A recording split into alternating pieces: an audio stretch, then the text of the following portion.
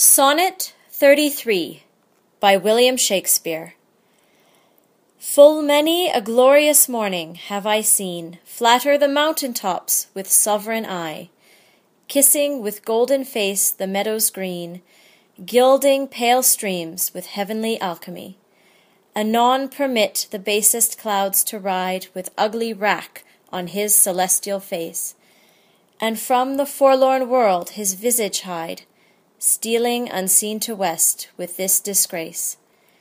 Even so my sun one early morn did shine with all triumphant splendor on my brow.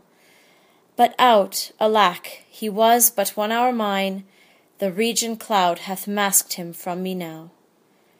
Yet him for this my love no whit disdaineth, suns of the world may stain when heaven's sun staineth.